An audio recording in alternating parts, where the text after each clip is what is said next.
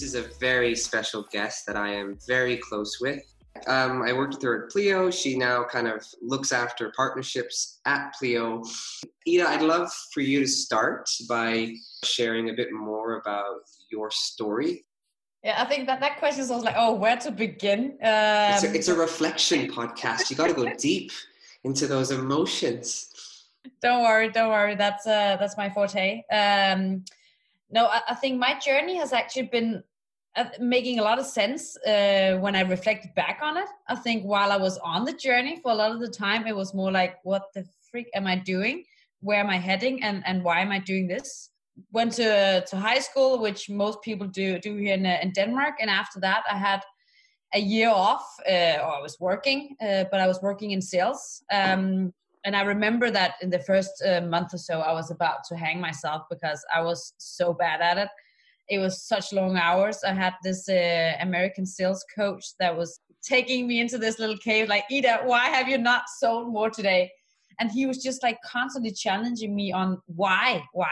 So it actually was a really, really good coaching experience for my sake.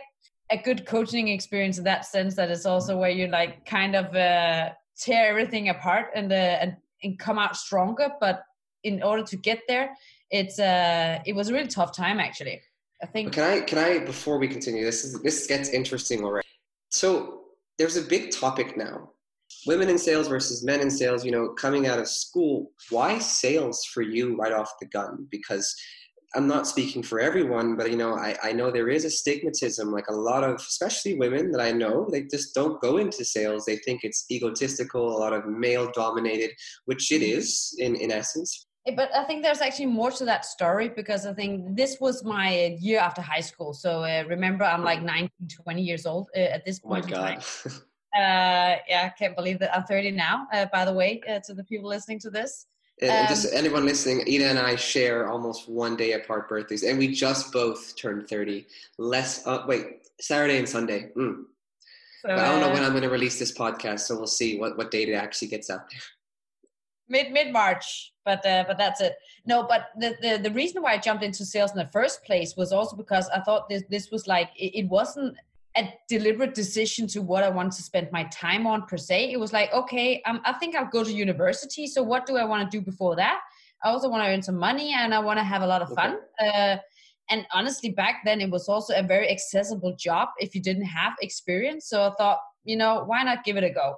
And during that time, I was also at the end thinking, is sales something that I want to do? And what's in it for me? And how can I see myself in this in the long run? But a slave to the system that we are. Most of us creatures of habit is that we see a lot of people going to pursue a university degree. So that was the same for me. I think looking back, I'm not sure I would have gone in exactly that direction. I went to Copenhagen Business School and spent actually 6 years studying. Prolonged some of the studies because I was doing so much other stuff on the side. So I was constantly focused on my volunteer work, which I really, really loved. And I think that's also part of my entrepreneurial journey is that I really love getting together with a bunch of super passionate, intelligent people with an idea and say, okay, we want to do this. How can we do this with just the resources that we have in our hands? So in that regards, getting back to sales was actually something that I didn't discover as a real opportunity or a desire until I was actually done with Copenhagen Business School. Because I think during university, I was more focused on that. Oh, now I need to get now I'm doing quote unquote a real job because now I have an academic degree. Should I pursue a very corporate company? And I was also actually having this thing of sales. Is that just sales again, quote unquote, where I didn't really actually know how much strategy, psychology, what I can actually put into a sales role, because I would say for me, it wouldn't be interesting selling anything. What I want to sell is I want to sell a vision. I want to sell some values. I want to sell something that can actually go in and have a real impact on somebody else's life.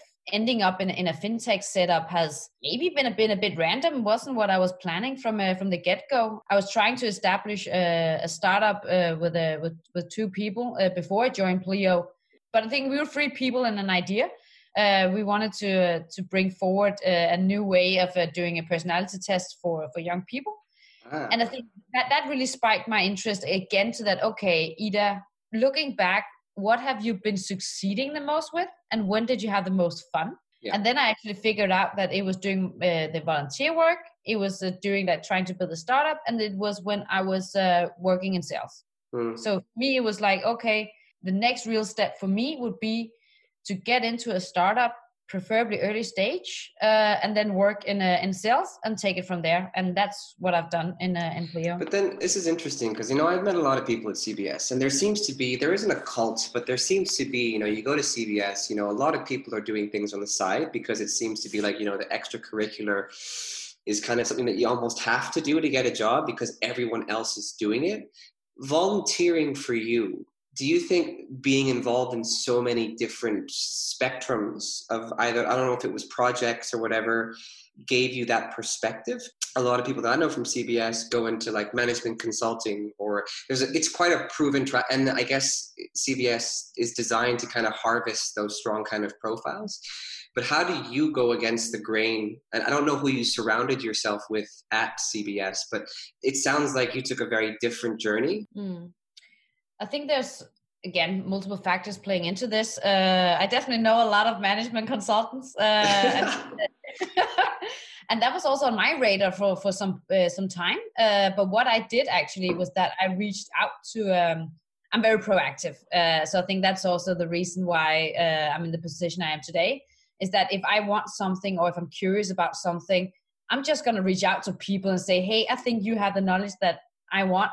Do you spare 5 minutes with me? Reach out. You're going to like break down the wall. You're going to like completely bulldoze your way through. Just like censor that one. That's true. But for the management consulting part, I actually reached out to people in some of the top consultancies that I thought sounded interesting. And then I actually got them on the phone. I asked them a lot of questions about what they're doing, how the culture is, the work vibes, and what they gain from having a career in management consulting.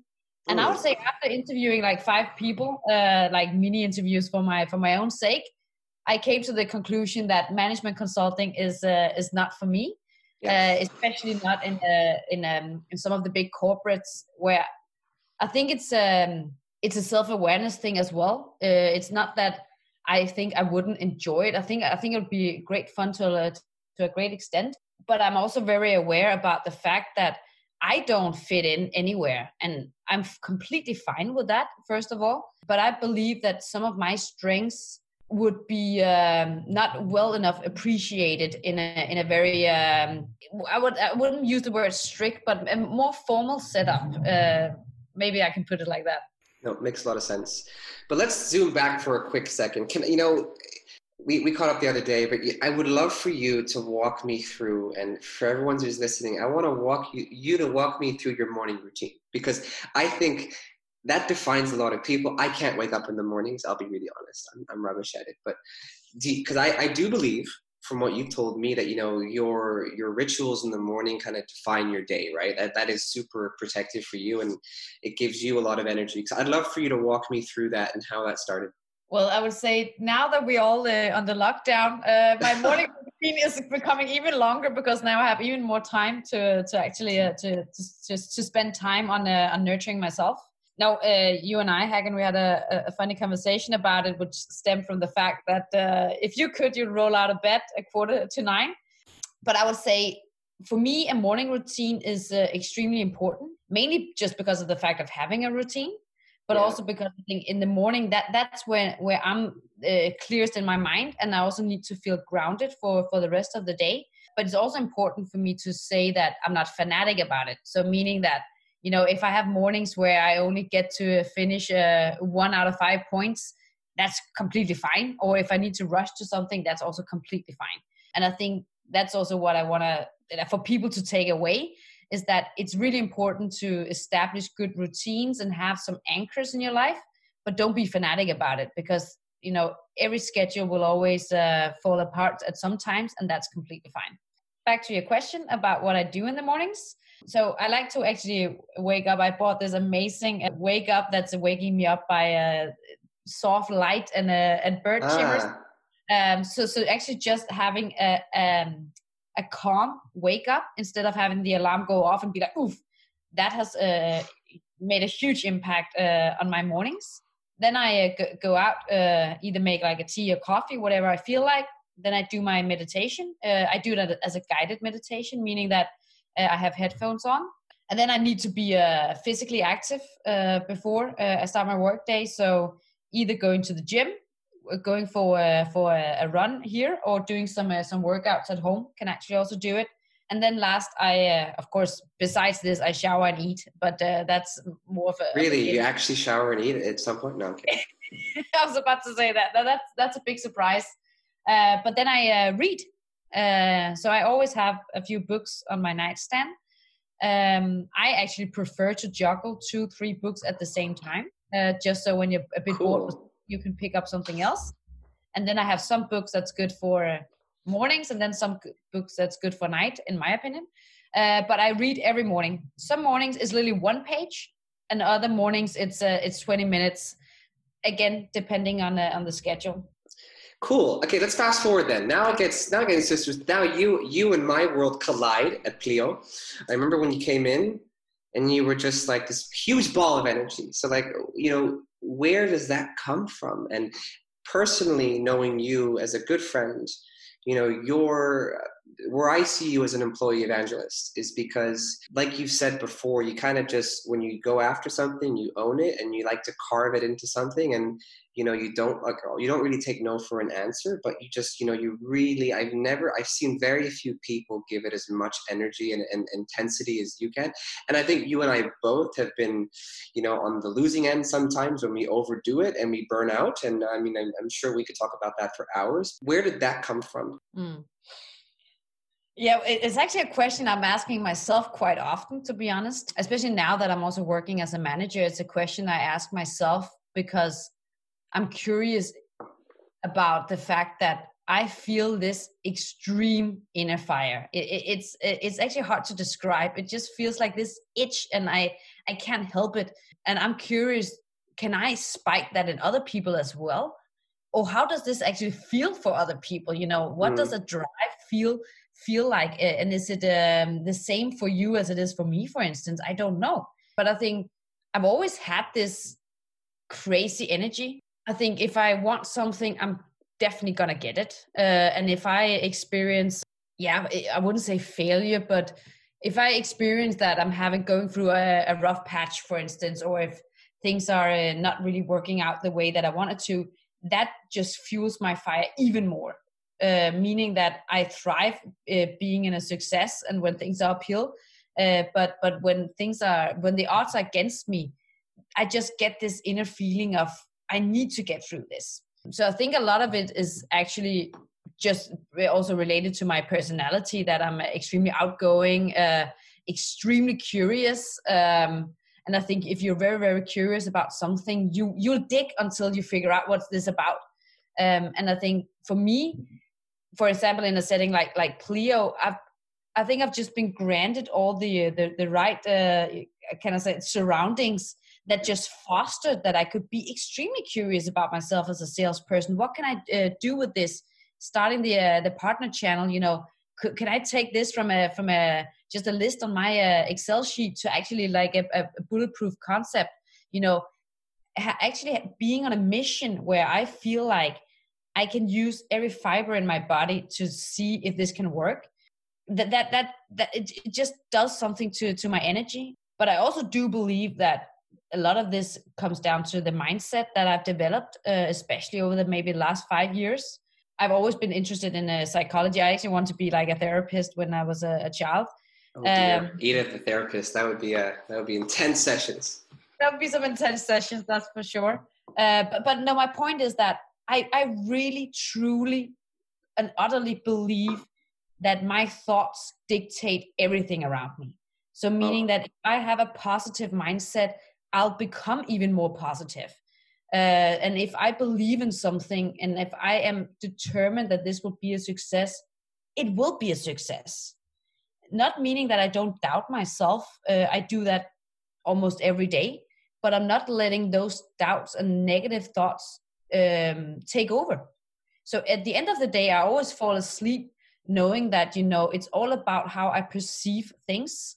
Again, for me, it's like a problem is not really about the problem. It's about how I think about the problem, And I truly believe that if you actually know that you are capable of setting the direction for your whole life and the way you work and everything around you, you become way more motivated and driven because you know that you're in charge. So the thing that I'm doing is actually the thing that's going to make a difference. I'm not waiting for you or for someone else to give me an opportunity, because I know that if I want something, it's solely up to me. But where do you place the balance between, like the typical like work-life balance? Personally, when I love what I do, you just over-invest into it because it's just part of the work life. I don't really distinguish very well. And on a personal level in my personal life, definitely there's been sacrifices, but it hasn't been perceived personally as a sacrifice. It's just the way it is. How do you balance that? And do you need to? And because you get a lot of energy, I get a lot of energy from my work, right? And that's why I like to do it. And that's why I remember when me and ML, especially in the early days, we would work insane hours. It was insane, but we didn't do it for the pay. We did it because it was like a mission, and it was like this mini cult that we had, and it just felt great to work with amazing people, right? And I got a lot of energy off that. But what about you? Where do you find that balance?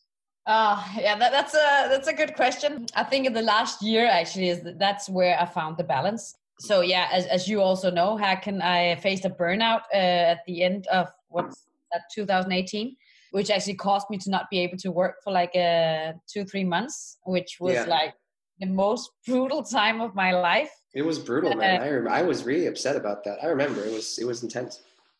Yeah.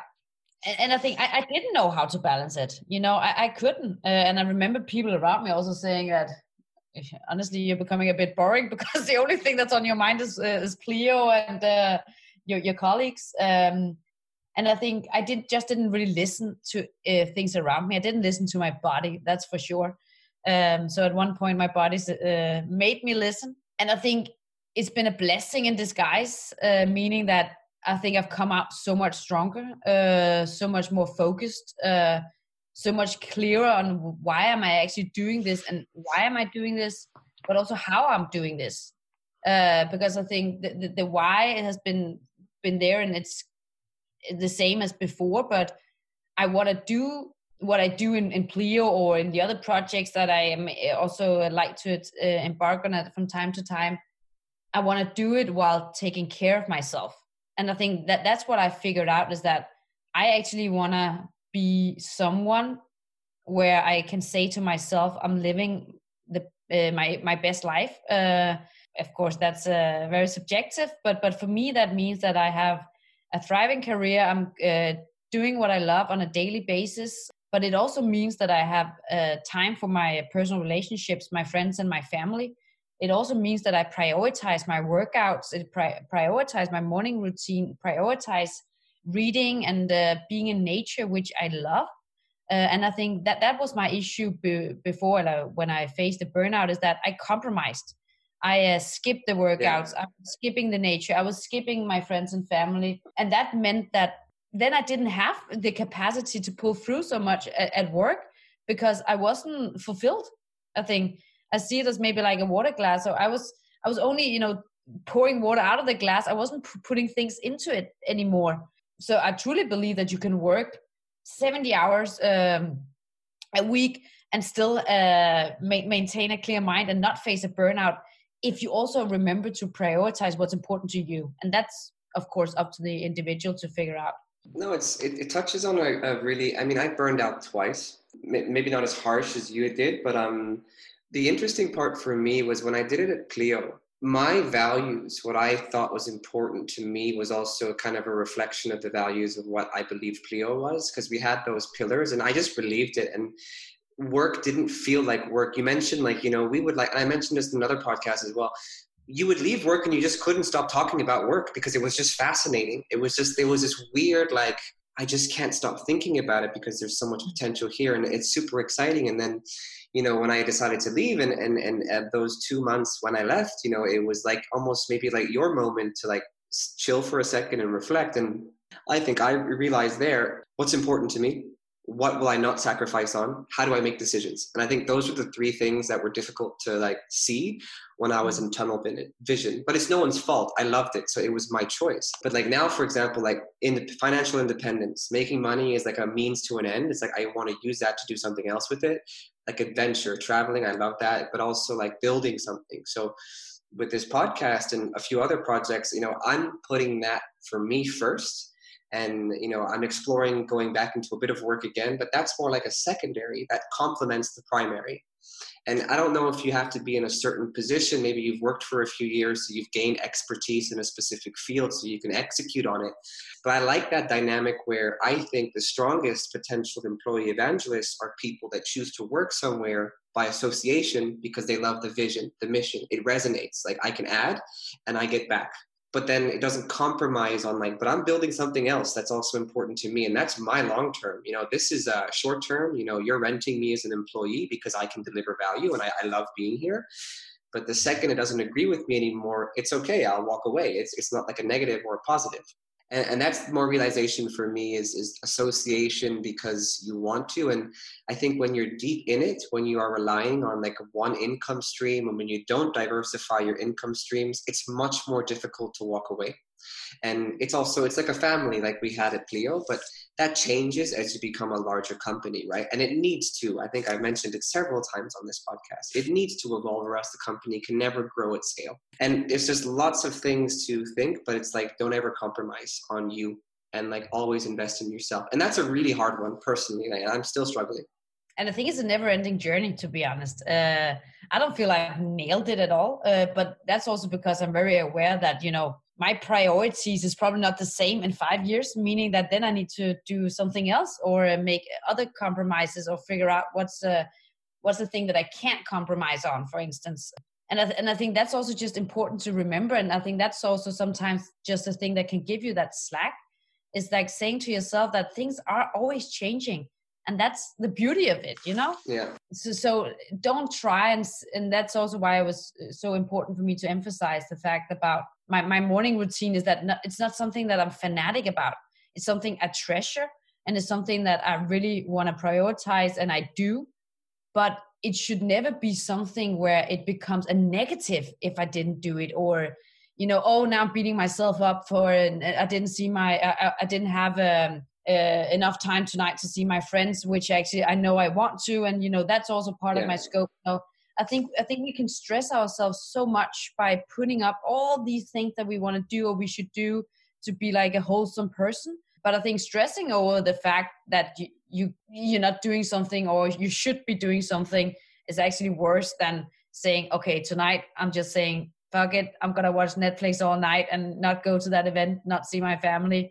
You know, I think that's at least what I've learned, is that not to beat myself up about all the things that's not playing out in the way that I thought it would be. Yeah. So maybe one more question. So going back a bit, you remember you said you had that manager in sales that was quite good at kind of pushing you and asking you why? Mm-hmm. Have you ever had a great manager? And, you know, this is a question I've asked everybody on the show. I've definitely had a lot of people around me that I found great inspiration in.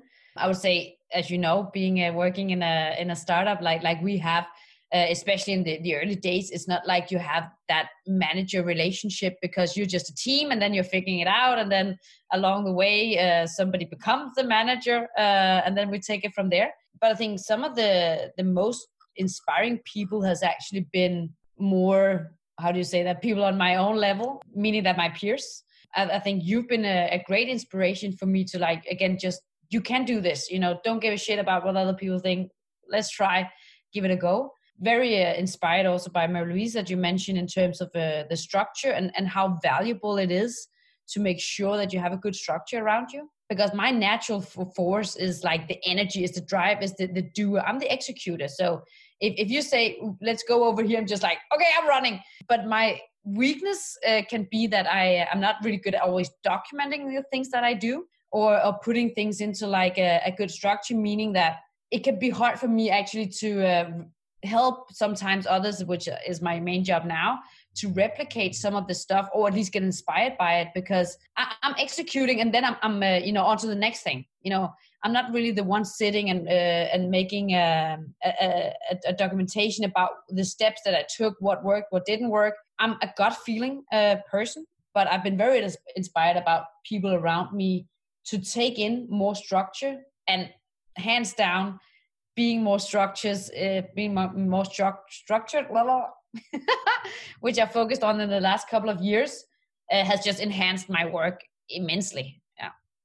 And I actually mentioned it on a previous podcast. Maybe it was with Hans, I don't remember. But I think between you, me, and ML, what I loved in the early days is we both knew each other's strengths and weaknesses, so we could play off that. So like, for example, I know exactly where I can push Ida on things, and I know exactly where she won't want to do this, and then it was vice versa. So I remember that trio was very strong.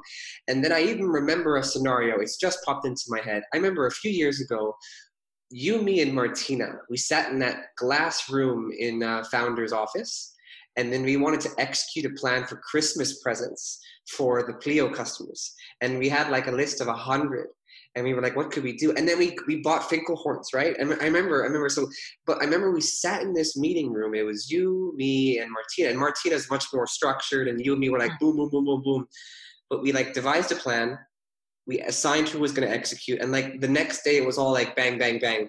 And then within like 3 days, everything was ordered. The boxes were on the way, and then everything was done. And that was like the epitome of like knowing who you surround yourself with, knowing who you can depend on for certain things. And like, when those handovers happen, like, okay, Ida has that task, you're like 100% comfortable. I know it's going to do a good job. I don't have to worry. It's off my plate. It's gone. Like, I know it's going to, like, Ida's going to deliver X. And I think when you can develop that dynamic in a working culture, I think that's amazing. But sustaining it is difficult as you grow. And I think you're so right. And I think you're actually touching upon something that's also interesting for me as a person, because I would say in school, especially in the younger days. God, young Ida, don't even want to know. Young Ida, childish Ida. I'm still young though, but no. To be a bit more serious, I was a perfectionist, like. Really? And I still am to a degree today, that I want to deliver the best results. I want to be 100% of my targets when I was a salesperson. Now I want to have the best team in the whole world. I want to have extraordinary results. That's for sure. But I think back when I was younger, I ended up having this perfectionist view on things that actually made me end up taking sole charge of things. Then I'd be like, okay, if I want best results, I'm doing this on my own. I'm not really satisfied with the group work here, so I'm gonna rewrite this. Or, oh, don't bother, you don't have to do this, I can do it. Meaning that in group settings, I thought that, okay, I was actually being good, again, quote unquote, because I was taking on a big workload often, or willing to. But what I reflect on back now is that's not feasible, especially not in a working culture, because first of all, nobody wants to surround themselves with a person who's like, oh, I'm doing this because they know that it's because I probably doubting their skill sets or competencies to finish the job.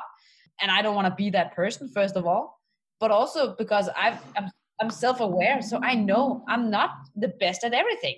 I'm the best at some things for sure, but I'm definitely not the best at everything. So if I was now having the same approach that it's only going to be good if it's done by me, I would be a huge failure.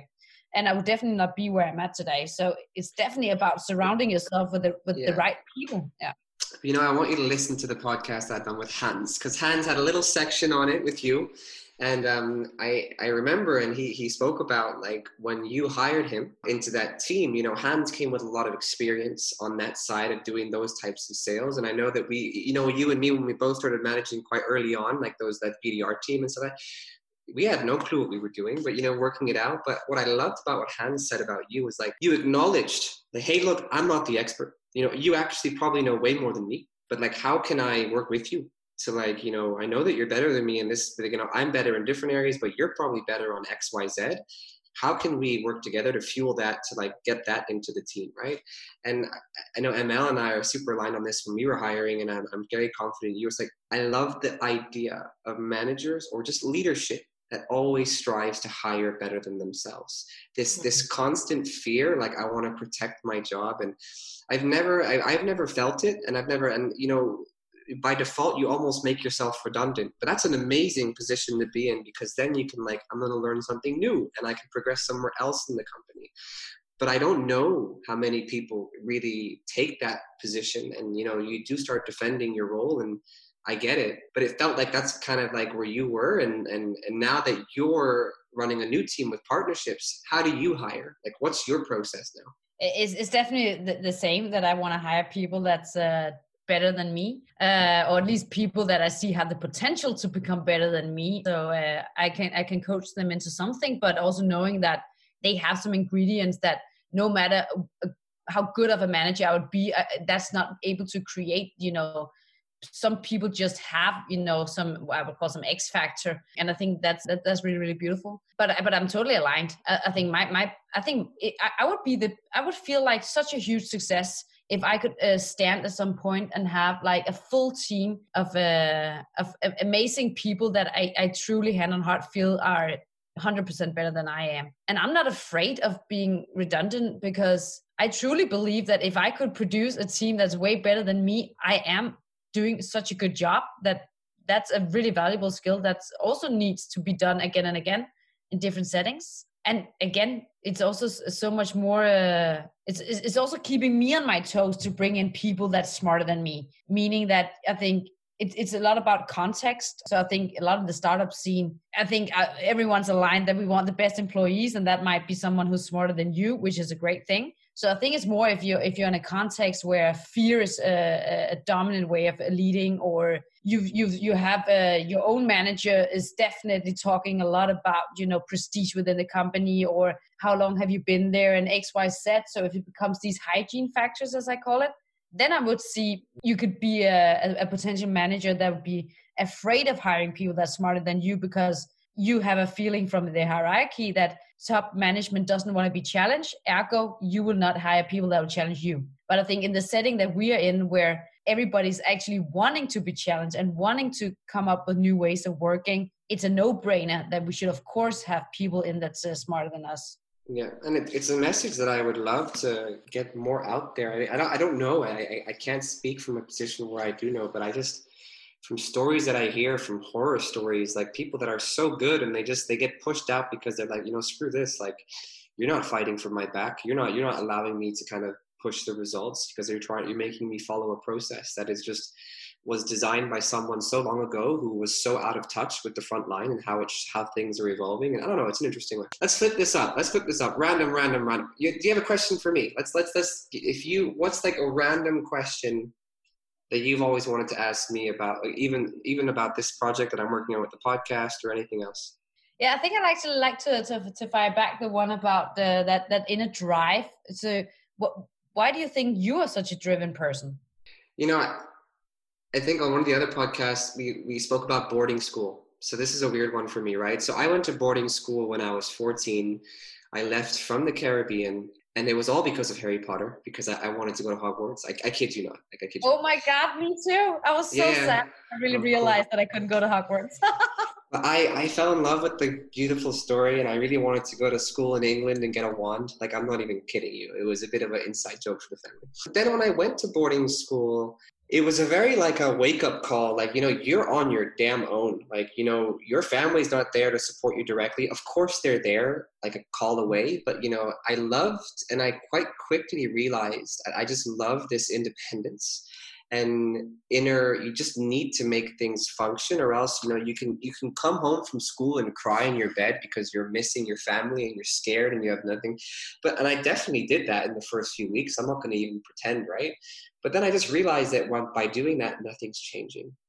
And then I think through boarding school, I just became super independent, and I became super selfish, to be honest. I just focused on building myself and protecting myself to to build. And I became like senior prefect. I was going for head of school. Like I became a super A-lister, right? I just wanted it all. And then when I went into the world of work after I did my studies, I think I quite quickly, when I was in my last year of uni in Edinburgh, my parents were like, "You're such an introvert. Go and do tour guiding." I remember this so well because my mom was like, "Go make some money to pay for your beers." Standard, supply and demand. And I learned to tour guide, and I goddamn loved it. I learned to public speak. It was horrible. I remember my first 10 tours were so shit. Like, I was scared. I was speaking in front of 30 people. It was a free tour. But then I learned this thing where, like, I liked improv. So I just loved speaking dynamics, and I got a lot of energy out of that. And I think sales happened for me by accident, maybe like you, because I was a scientist, right? I studied pharmaceuticals. And then I jumped into sales because of an entrepreneur who was launching a startup and he needed some help while I was at UCL. And I thought, this is cool. And then I just like the idea where you can combine things. Like, I was combining a bit of my analytical stuff from science, my personality from the tour guiding, and then, getting a cool product out there. And that was a perfect storm for me. And that's where I got it from. But then I also realized when I'm with a shit team that I don't get energy. It is about who you work with. And right now, this whole employee evangelist podcast is like, from Pleo, I've been infected with this vision. Like, employees are not being put really first. People are saying they are, but it's not true. Like, there is amazing people in companies that nobody knows anything about, and not to highlight them as superstars or, influencers, but just to highlight them as people who, if more people met them, they would have an impact on people's lives. And there is something special in that DNA pool. And again, it's not because someone is successful or not. It's more about they just love what they do. And there's something special about that when you stack it against like mental health. Why are people going to work unhappy? But maybe they're making a great salary, and maybe they have commitments. They have a family, mortgage to pay. You can't just make things happen all the time. But I just admire people who I understand like building something for themselves while adding value to everything around them. It's this selfish approach. And I'm really interested in that. And that's what gives me energy now. That's the first time I've been asked that question. It was a good answer. This has been super cool. I love talking to you about this kind of stuff. Anyone who doesn't know Ida, I'm sure anyone in Copenhagen listening to this will probably definitely know her. But, I have the hugest amount of respect for her. I've had the honor of working with her, and I would definitely work with her again. But it is the energy, and it's just, knowing where everyone stands. And I honestly can't wait to see where you end up anywhere in the future, regardless. Likewise, my friend. It was a pleasure being on here. And as you mentioned, we could talk about this forever. Tune in for the next episode now. That's true. But no, I think it's a topic that's dear to my heart. So if anybody want to reach out and have a chat about it, always feel free. Cool. Thanks, Ida.